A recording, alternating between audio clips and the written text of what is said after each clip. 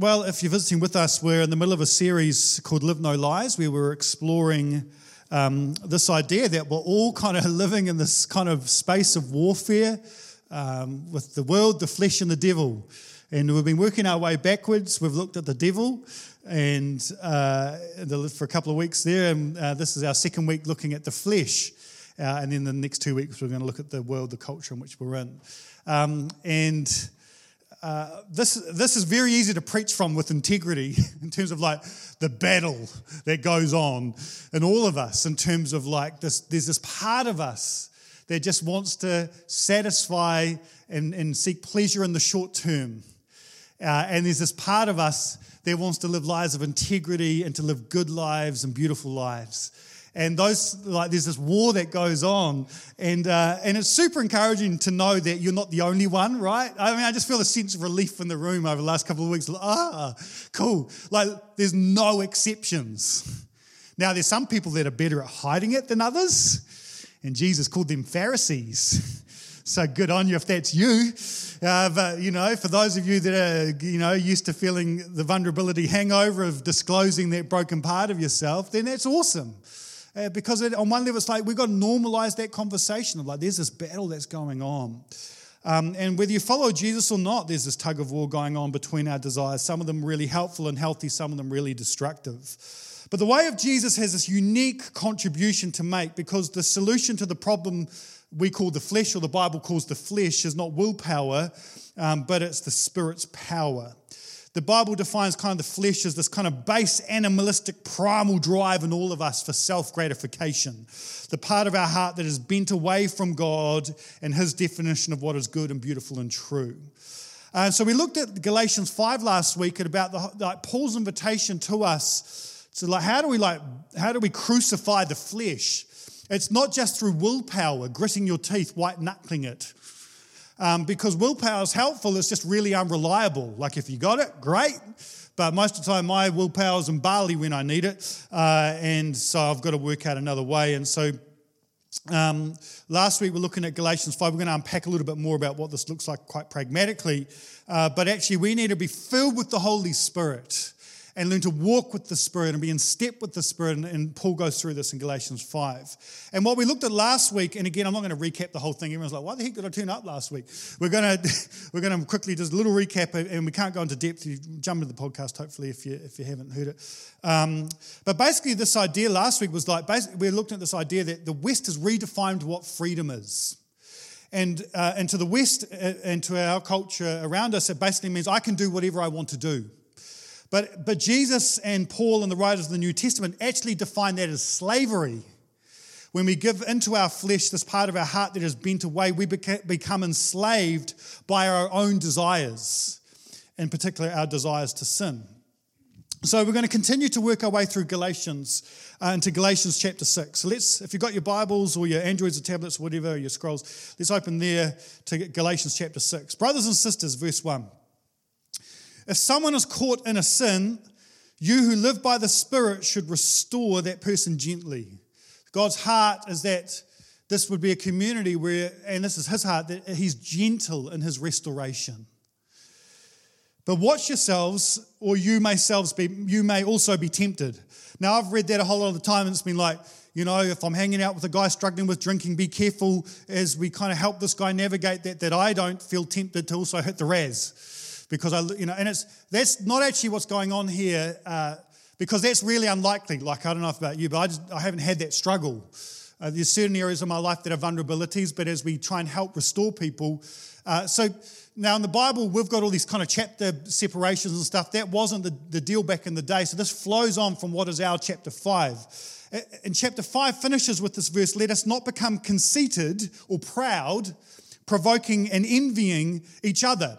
So the context here, and we'll see this actually outwork itself a little bit later on, is don't fall into the temptation, not of the sin that the person's struggling with, but the sin of being proud that you don't struggle with that sin. That makes way more sense, right? Where you feel superior to the other person. We're all sinners in need of God's grace and mercy. We all just have our different vulnerabilities. And so if someone's caught in sin, in love, gently restore them. Verse 2, carry each other's burdens. I've mentioned this a whole lot of times. it's very hard to carry a burden if you haven't shared the burden. Now, it can be a bit of a struggle again because it requires some vulnerability.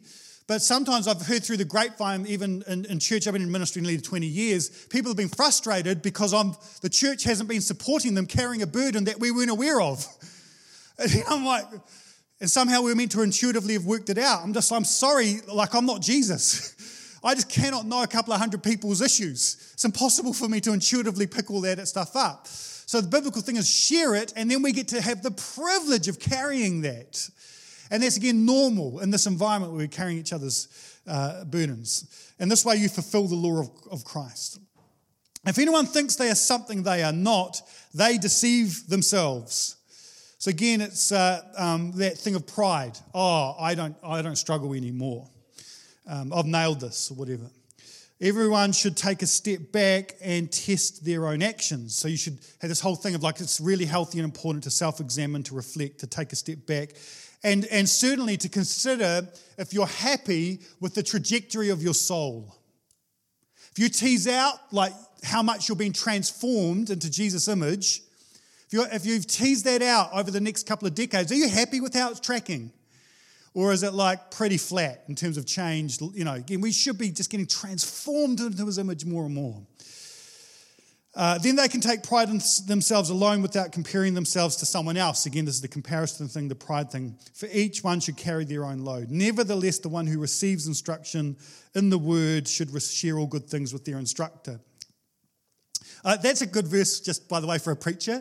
Like, I get so encouraged all the time. Like, so many of my pastor friends are discouraged, and I'm not, and I feel bad about it. I really do sometimes. I went to a retreat a couple of weeks ago with a whole bunch of pastors in our movement, and we had to go around the circle and check in with how you're doing.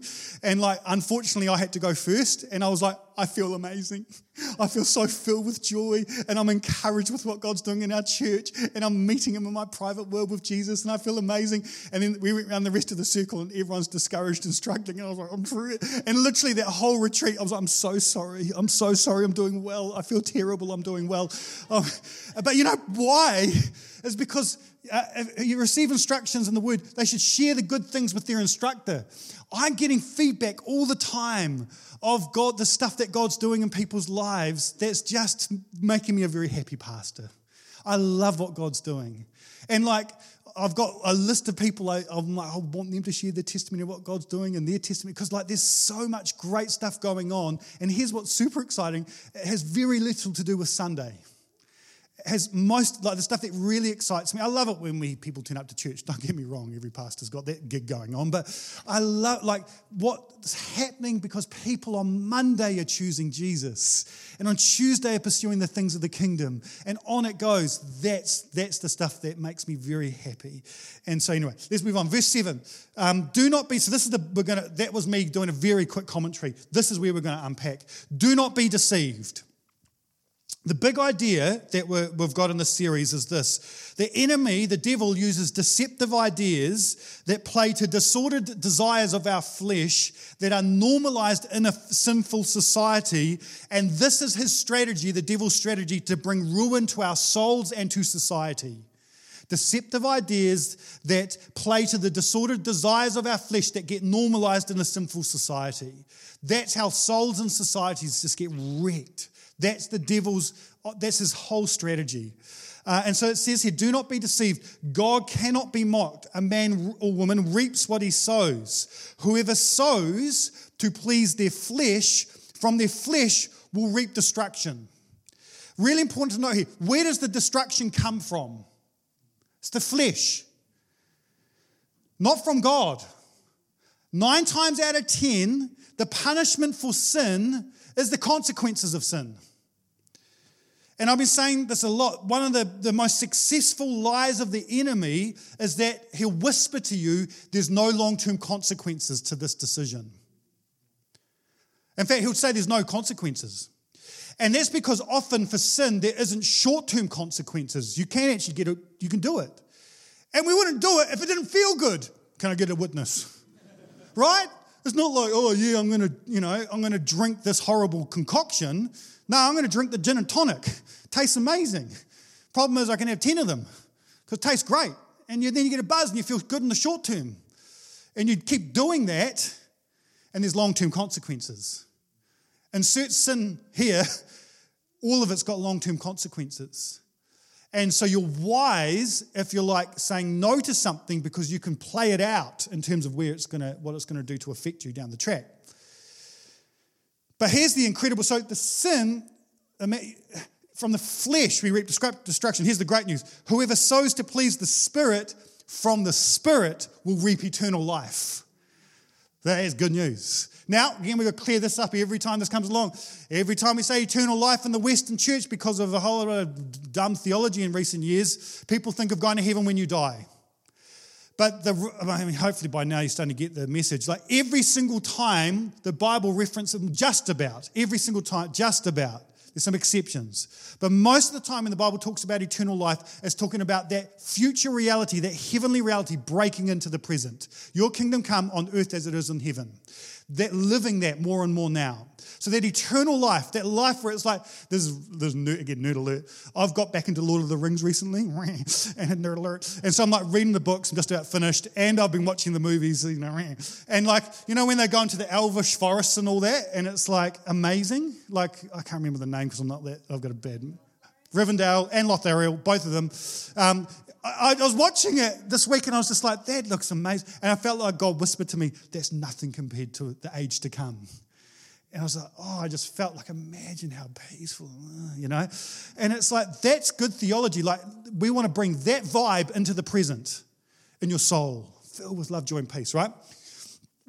The Greek literally is the life of the age to come. So, let us not become weary in doing good, for at the proper time we'll reap a harvest if we do not give up. Don't grow weary in doing good. Again, I've often read that it's like, okay, Harvey, keep doing good things. But this is in the context to the war we have with the flesh. So don't grow weary of doing good. Don't give up the fight of investing into things of the Spirit that see your soul flourish. Don't grow weary of that sort of stuff. Don't give up the fight. So, that's the passage we're going to... Let's dive in deeper. Particularly at this idea that a man or a woman reaps what they sow. Now, this is bog standard wisdom. This isn't not just a Christian idea. Outside of the Bible, this is called the law of returns. So you can finish the sentence for me if you want. What goes around, like Father, you get out what you, no pain, you get what you, garbage in, karma. Jesus said, given it will be given back to you. Pressed down, shaken together, and running over. With the measure you used, it will be measured back to you and more. This is the law of returns. So it's this basic idea that every action has a reaction. This is the law of thermodynamics. I don't know that. I just read some stuff this week that said that. So I believe it, okay? Pastor, not a nerd. No, debatable. But here's the interesting thing. So every action, so that's like, okay, so there's a whole lot of like, that makes sense. But the thing that's interesting is that the reaction is often disproportionate to the action. There's kind of an amplifying effect where our actions yield far more than we expect over time. So Paul, who's living in this kind of agrarian culture, farmers, that sort of stuff, he used the metaphor of sowing and reaping. Plants come to our house to die. And our gardens we just inherited a garden and now there's just a lot of other stuff, weeds are presumed, it's just a nightmare. So there's not my strength either. In fact, none of the metaphors, I'm looking through, oh dear, there's nothing here that I'm really winning at, but that's all right. But the idea, right, if you sow, some of you guys into this, if you sow a seed in springtime or whatever, lettuce, whatever, corn, right, you sow it, you'll get a corn back. Is that right? I mean, it's kind of the way it works. I'll tell you where I am good at, grass. I've sowed every year, our outdoor pool kills the grass, we take it down for winter, and I just sow the grass because I'm like, I don't want a dead patch on my lawn. And then I put the pull up every year on top of that same grass and it dies again. But I love sowing the grass and then watching it come through. It's very exciting, right? Because you get on the angle, you can't see it, but you get on the angle, there's grass coming through. But here's the thing. The second thing, though, reactions, but actually I don't know if you leave it long enough, you're going to get more, like that can become a harvest. If you're intentional about how you sow, it can be a harvest in Paul language. I reckon if maybe in today's society, like the idea of compound interest would be, like KiwiSaver would be a good example of this whole thing. So I'm grateful, really grateful for KiwiSaver. Super helpful because especially if it plays out well, like this whole thing of compound interest is insane. Like if you get a little financial advice here from Harvey. The principle hasn't changed in this whole illustration. The principle, so you put in, $1,000 here at the start. I'm going to start, so I feel like I need to be an Amway or so, I'm going to sign you up to something at the end of this. And then you got your interest, but as the principle grows because of your interest, that then gets interest on itself in the compound, right? Does that make you guys know what I'm talking about here? Sketchy. Now so what Paul's saying is that this is the case with our flesh.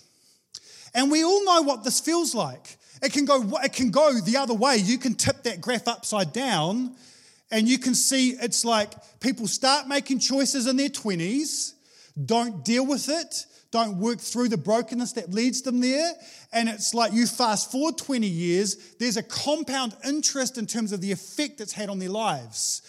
You know that feeling where you make a dumb choice and then you just want to anesthetize your pain and you feel shame about it, you make another dumb choice, and before you know it, you're like self-sabotaging your life. And it's like, and you're like, it's so hard to get out of that downward spiral because the thing's got its energy of its own.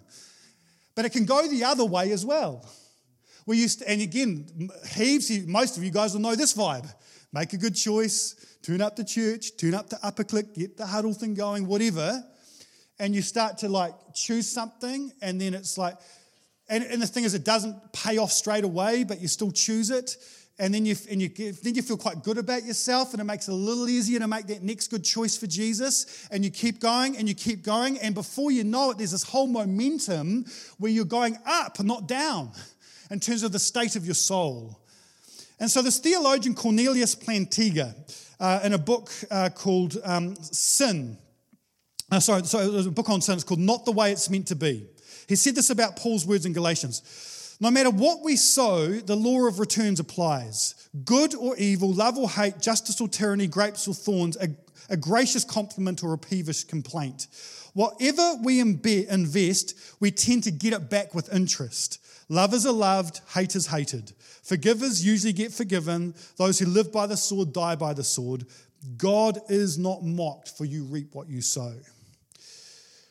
So Paul applies this whole idea of the law of returns not to retirement and KiwiSaver, but to our spiritual formation. Now, spiritual formation is the process by which we're formed into a certain kind of person.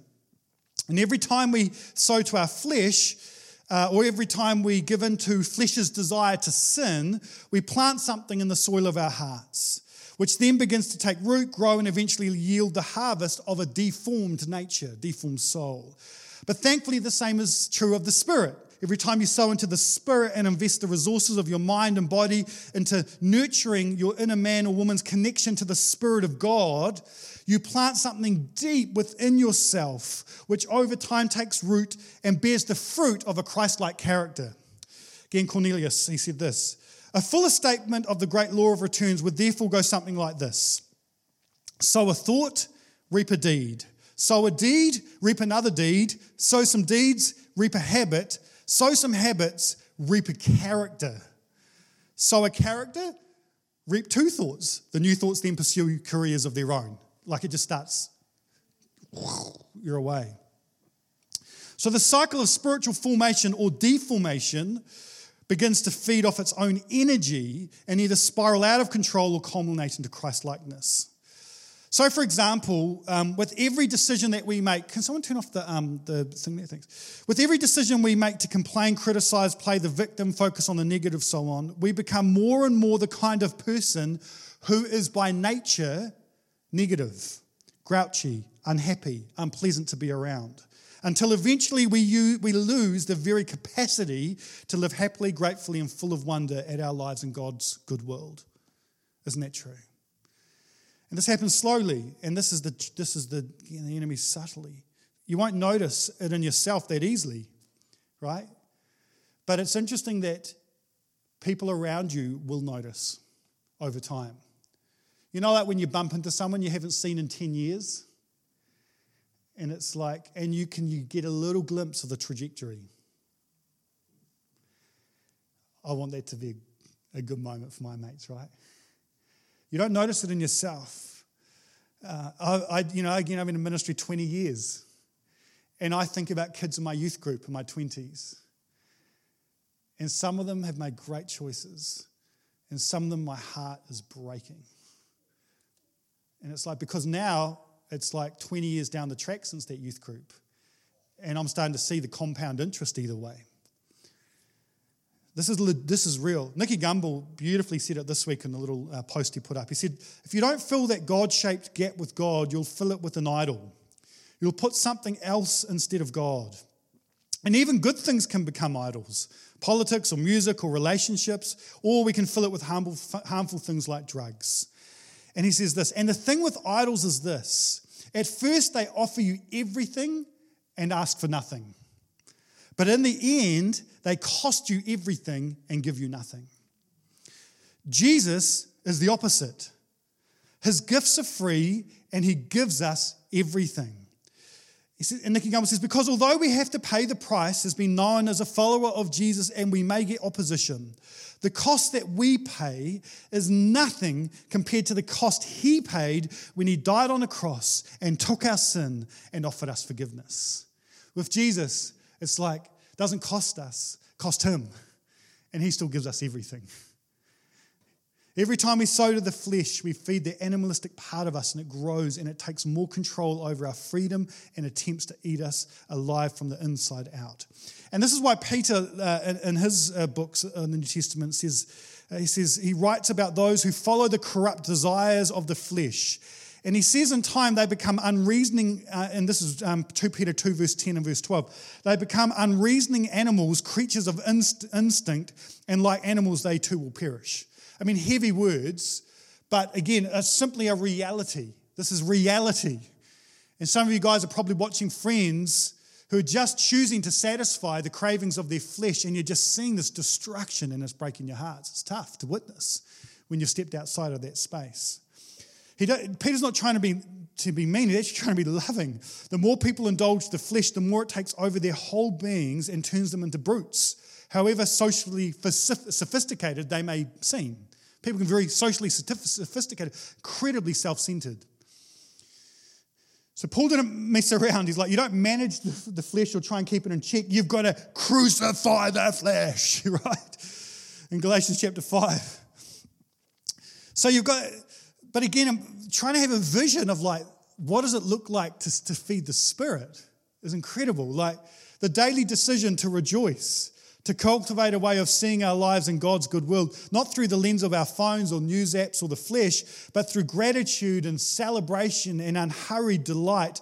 Like you choose to do that, over time, you'll be formed into a joyful, thankful people who deeply enjoy life with God and with others. What starts as an act of the will, I choose this, turns into your inner nature, just becomes who you are. What begins as a choice eventually becomes your character. I've mentioned this before, but one of the really helpful spiritual disciplines I've been practicing for a number of years now has been the practice of gratitude. And this is again out of Philippians, is it? Or Colossians, where it's like, give thanks continually. Blair will help me. Someone, give thanks continually, in all things rejoice. There we go. Thank you, Philippians. Oh, that'll do. We'll take that. And here's the interesting thing. You know, like when you hit rock bottom, like when you really hit a wall, it's actually like it's an invitation to break that downward cycle. And so for me, because I've got some stuff in my family line with depression, I've had to be very careful with that. And at times where I was like, oh man, I'm just tired of feeling flat and detached, because when your depression isn't like I feel stink, it's feel nothing. Just like no, there's nothing. And so like, I'm like, the struggle all of us have is actually applying it to all of the principles to our lives, right? So there's the gift of pain as it gets us to the point of application finally. Where it's like, stuff it, I've got to try something else. And so back in the day, I was like, that's it. I've got to practice gratitude because I want to be transformed by the renewing of my mind. I want to change the way I'm looking at the world. I've got to fight this battle. So got in the habit of 3 or 4 times a week in my journal, writing 5 things I'm grateful for. And weirdly, when I started, after you get through the initial list of kids, family, wife, whatever, it's like I would start to struggle a bit. It's like, no, Harvey, this is insane. What are you grateful for? Oh, that tree's amazing. And a friend would come to mind. And it got easier and easier and easier and easier. And then it has, I can promise, it's transformed. I've got a long way to go. But it's transformed the wiring of my brain where now I'm looking out, just going, that's amazing. Oh, that's cool. Oh, aren't I lucky? I'm the best pastor in the world with this sort of group. Oh, look at this church and that worship was amazing. And I'm just cultivating this gratitude because I'm practicing it. And so this is where the gift of pain can help us break the cycle where we go, I've got to start living a whole new way. We make decisions, and then our decisions make us. In the beginning, you have a choice, but eventually you've got a character.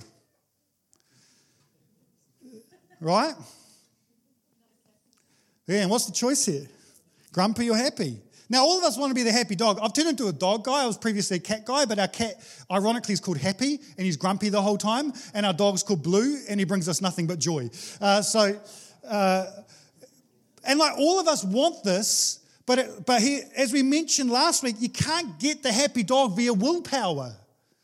Willpower's great when you have it. It's unreliable.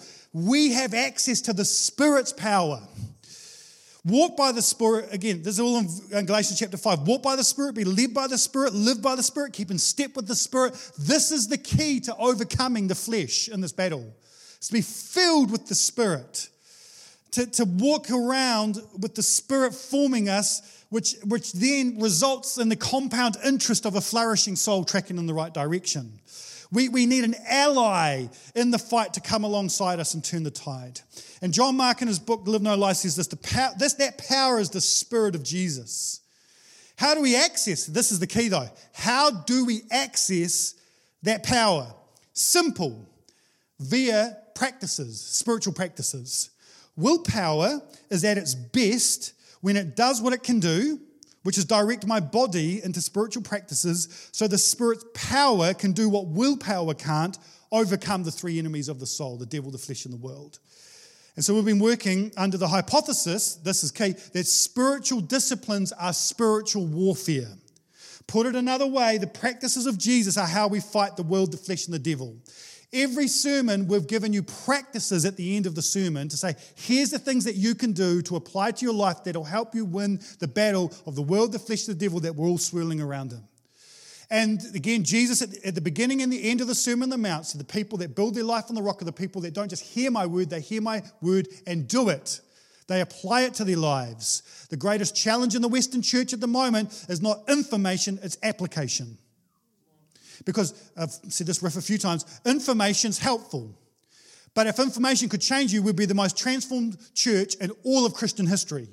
You can listen to the finest New Testament scholars, the most anointed preachers at the drop of a hat. If information could change something, we would be radically transformed. Where information is helpful is it brings revelation. You get wisdom. But resonance is not obedience.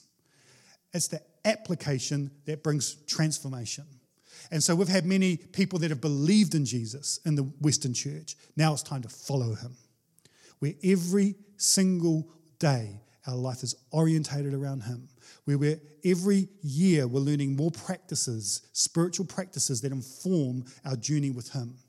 So that we can look back and honestly say, we have been transformed from glory to glory to glory because I've applied the word to my life.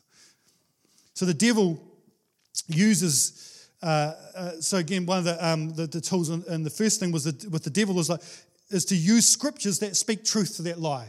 Apply that to have scriptures memorized when the devil whispers lies to you, and put in place a filth filter. Intentionally fill yourself with truth and goodness, and lower as much as you can the filth that we swim in our wider society.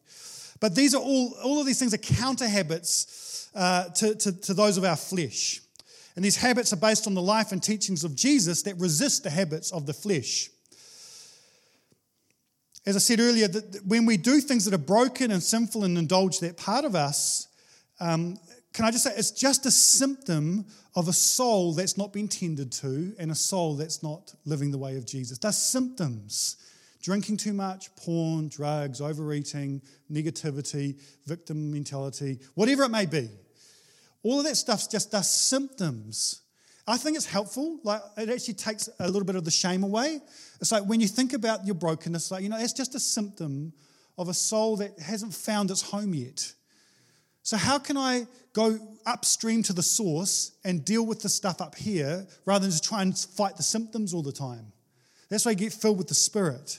So you could be gracious with yourself. We're all vulnerable and we're all in this battle. And see your dysfunction as an invitation to discover these spiritual practices that will deeply satisfy. Holy moly. Every time you practice a habit of Jesus, your spirit, so another way to think of your spirit is like your inner, like that inner willpower muscle, gets a little stronger, and your flesh, that little inner animal, gets a little weaker.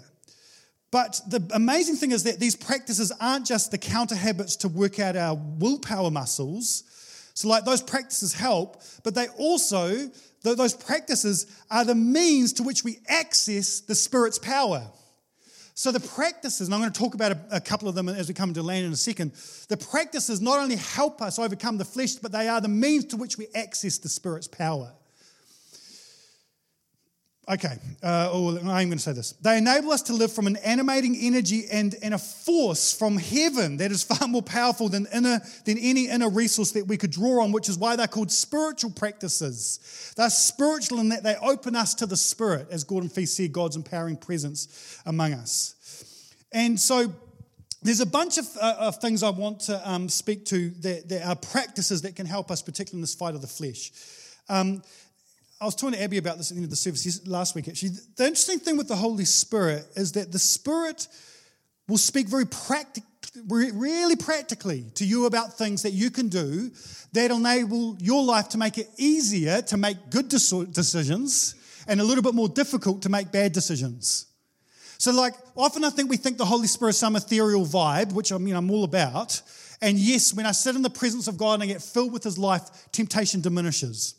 But also the Holy Spirit has spoken to me countless times about very practical things I can do that make it a little bit more difficult to make a dumb decision and a little bit easier to make a good decision. For example, one of the things that I struggle with is mooching around on my phone in the evening. Can I get a witness? All right, so it's like with billions of dollars. I've just read a book called Stolen Focus. Billions of dollars. Very smart people, smartest people in the world, trying to design apps that keep you on your phone. Very addictive, highly addictive, and a great soul destroyer. Am I right or am I right? No one spends an evening mooching on their phone and then comes out going, I feel like $1 million. Oh, yes, I feel so good in my soul. No, you just waded through filth, and most of the time you're envious of everyone else's life and you feel really dissatisfied with yours and all the rest of it, right?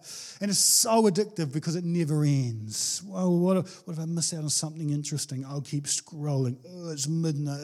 One more scroll. And all of us have thumbs that have muscles, the Arnie's, and so I struggle with that whole thing. And so, I don't know, it's again, iPhones are dumb. There again, that's a thing Bay Vineyard's all about. We're anti-iPhone, no jokes. But Androids are great phones because I can download on my Android this app called Digital Detox that locks my phone after 5:30. And iPhones, and I have to pay money to de-lock it. And I'm a nerd, so I know how to get past things. I have to pay money to and now everyone's like, well, how does that work if you want to check your bank balance? Or how does that work? Well, Digital Detox allows me to select certain very boring apps that I might need in the queue at the supermarket or whatever to pay the bills. So I've got a few select apps and I've got a Kindle on there because I think reading on my phone's fine, okay? At 5:30, locked. And then it's like, and I still struggle. Oh, I hate you, Digital Detox. I really do. But it's, again, the Holy Spirit's prompted me. It's like, that's enough. I'm sick of living like this. I'm downloading it. I don't care. I'm going to do it. And in that moment, my willpower is my friend. And the Holy Spirit's combined my willpower to help me make a little decision that makes it harder to make a dumb choice and easier to make a good choice, to spending a night that's going to fill my tank a little bit, which means I'm most likely going to win the next morning with Jesus. And on we go. So Holy Spirit's very pragmatic on some of the stuff. But the spiritual disciplines are key when it comes to the flesh. And John Mark in his book suggests two practices that I'm not going to unpack, and I'll explain why. The two practices he hits in his book, which I'd love you to read if you're not, I know many of you are reading it, are fasting and confession, in terms of spiritual practices that help us overcome the things of the flesh. Now, the reason is we're going to do a 21-day season of prayer and fasting in term 4 as a church. And after Live No Lies, I've got a full head of steam when it comes to what I believe God's got for us as a church. And I'm going to do a couple of messages on fasting, and we're going to talk about why passion needs to be greater than complacency at this time of history.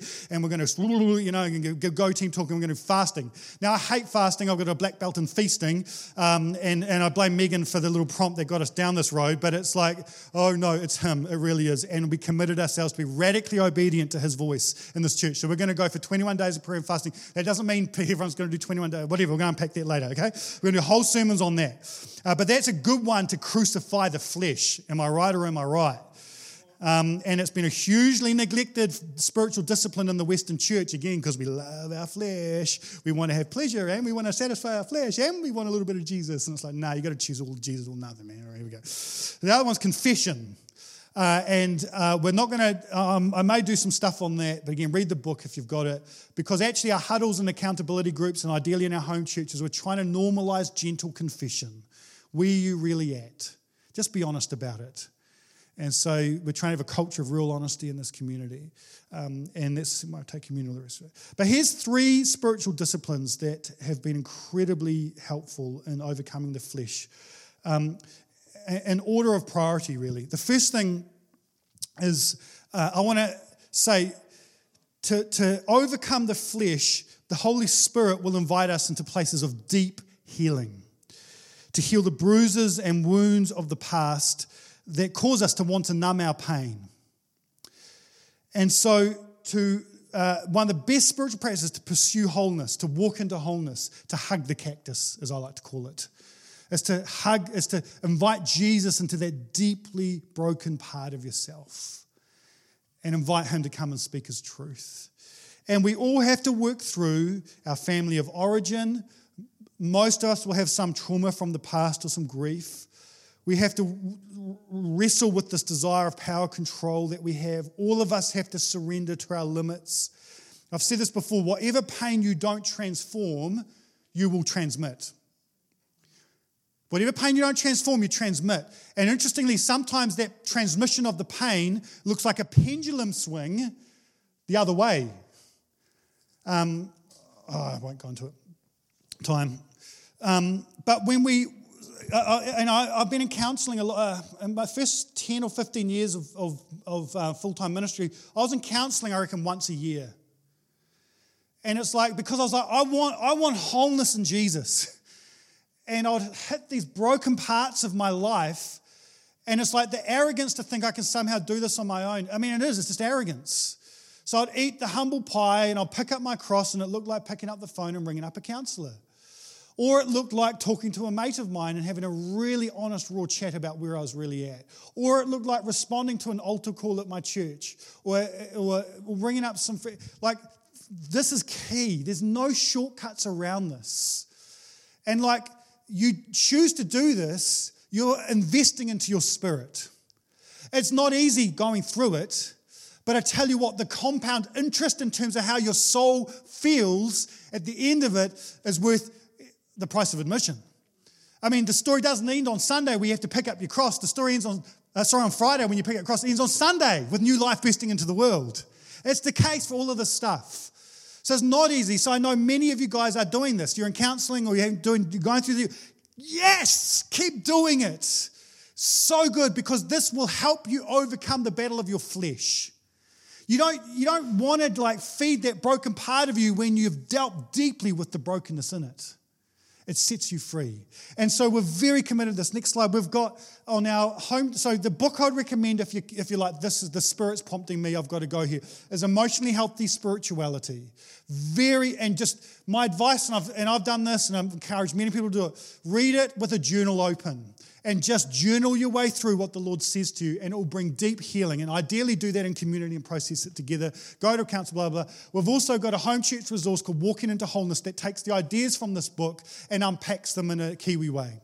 And so you don't have to be in a home church to access that stuff. Even if you're in a huddle, one of the ideas is you could say, we're going to listen to one of those talks midweek, and then we're going to, in our huddle, just feedback what we're learning in terms of the journey that God's got us on. Cool? So that's the first discipline is to walk into wholeness. The second discipline is Sabbath rest. I was cracking up, I was preparing my sermon on, and I was like, oh my gosh, I've been banging this drum for so long now. That was 14 years ago, I was blogging about Sabbath. And so this is like the most ancient spiritual discipline in the Bible, and again, one of these really neglected ones in the Western church for some reason. It was literally punishable, like it goes back to Genesis 1, for goodness sake. It's like the story of the Exodus is walking into Sabbath rest. It was punishable by death if you didn't do it. It's in the 10 Commandments. I've said this before, like any good Christian that breaks the other 9 commandments, we're like, oh, that's naughty. You shouldn't do that. Bowing down to idol, committing adultery, lying, whatever it may be. But it's like if we all work 7 days a week, oh, good on you, you're really committed, you must be super important. Oh, you're bleeding to keep the flag rig. And it's like, it's crazy how we've baptized busyness in the church. It's insane. And the flesh is weak when we're tired. The flesh is weak. What does it look like to lead and live from a place of rest? That's the invitation of Sabbath. I've got to say though, it took me, again, the whole thing of bricks here, it's like the Israelites' identity was caught up in how much they could produce for Pharaoh. And when they came into the desert place, they had to have a whole new identity that was around, no, you're just loved. And Sabbath rest is the evidence that you're accepting that identity, that you're loved.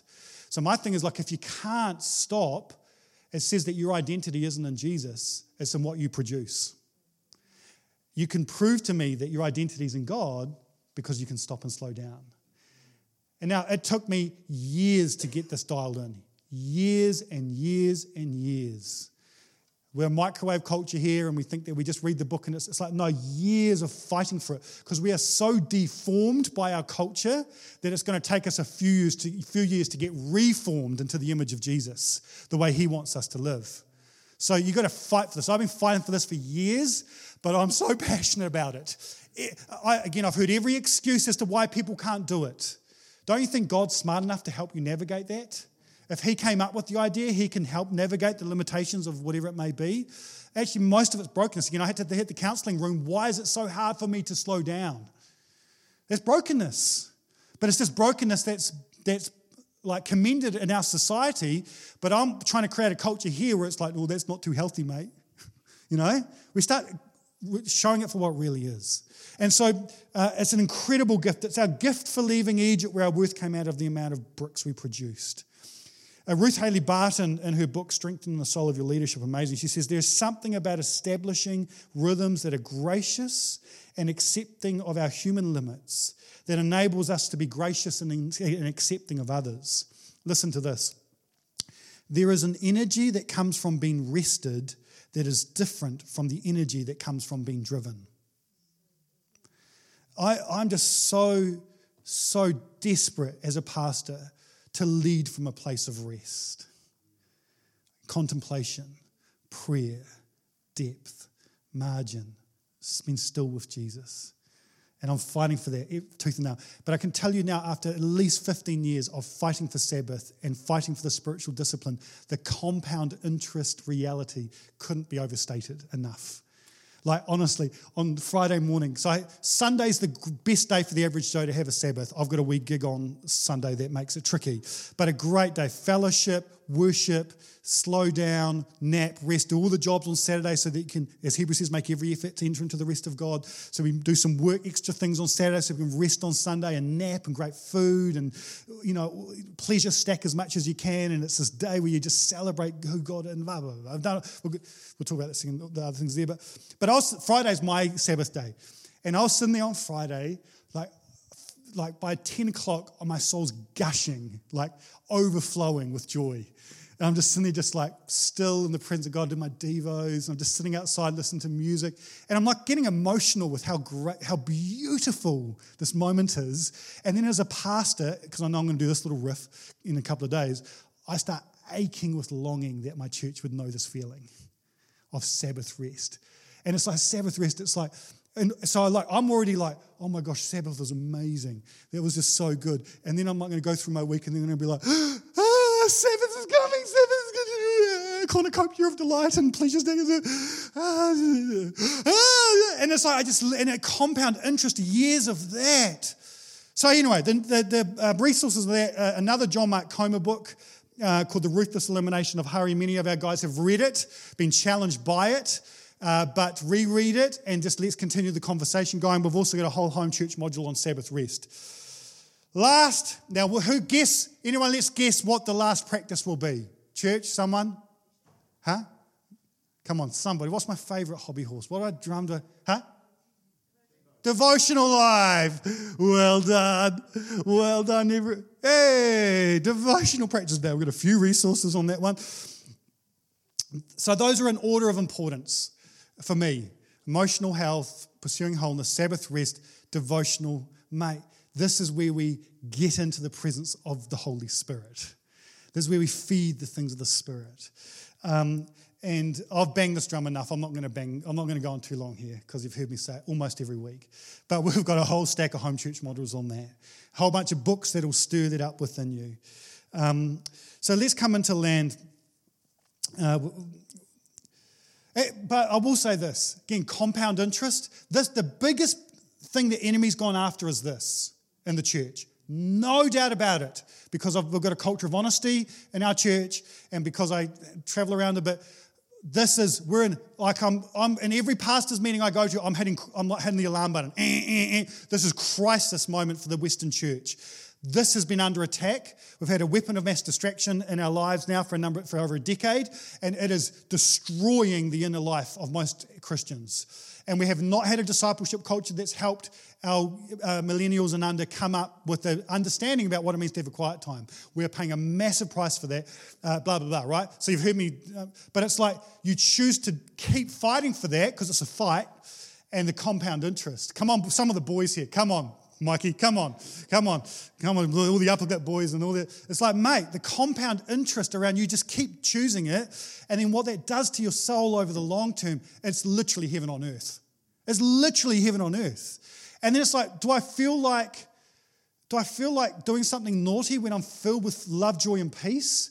And my soul's filled with wonder and gratitude?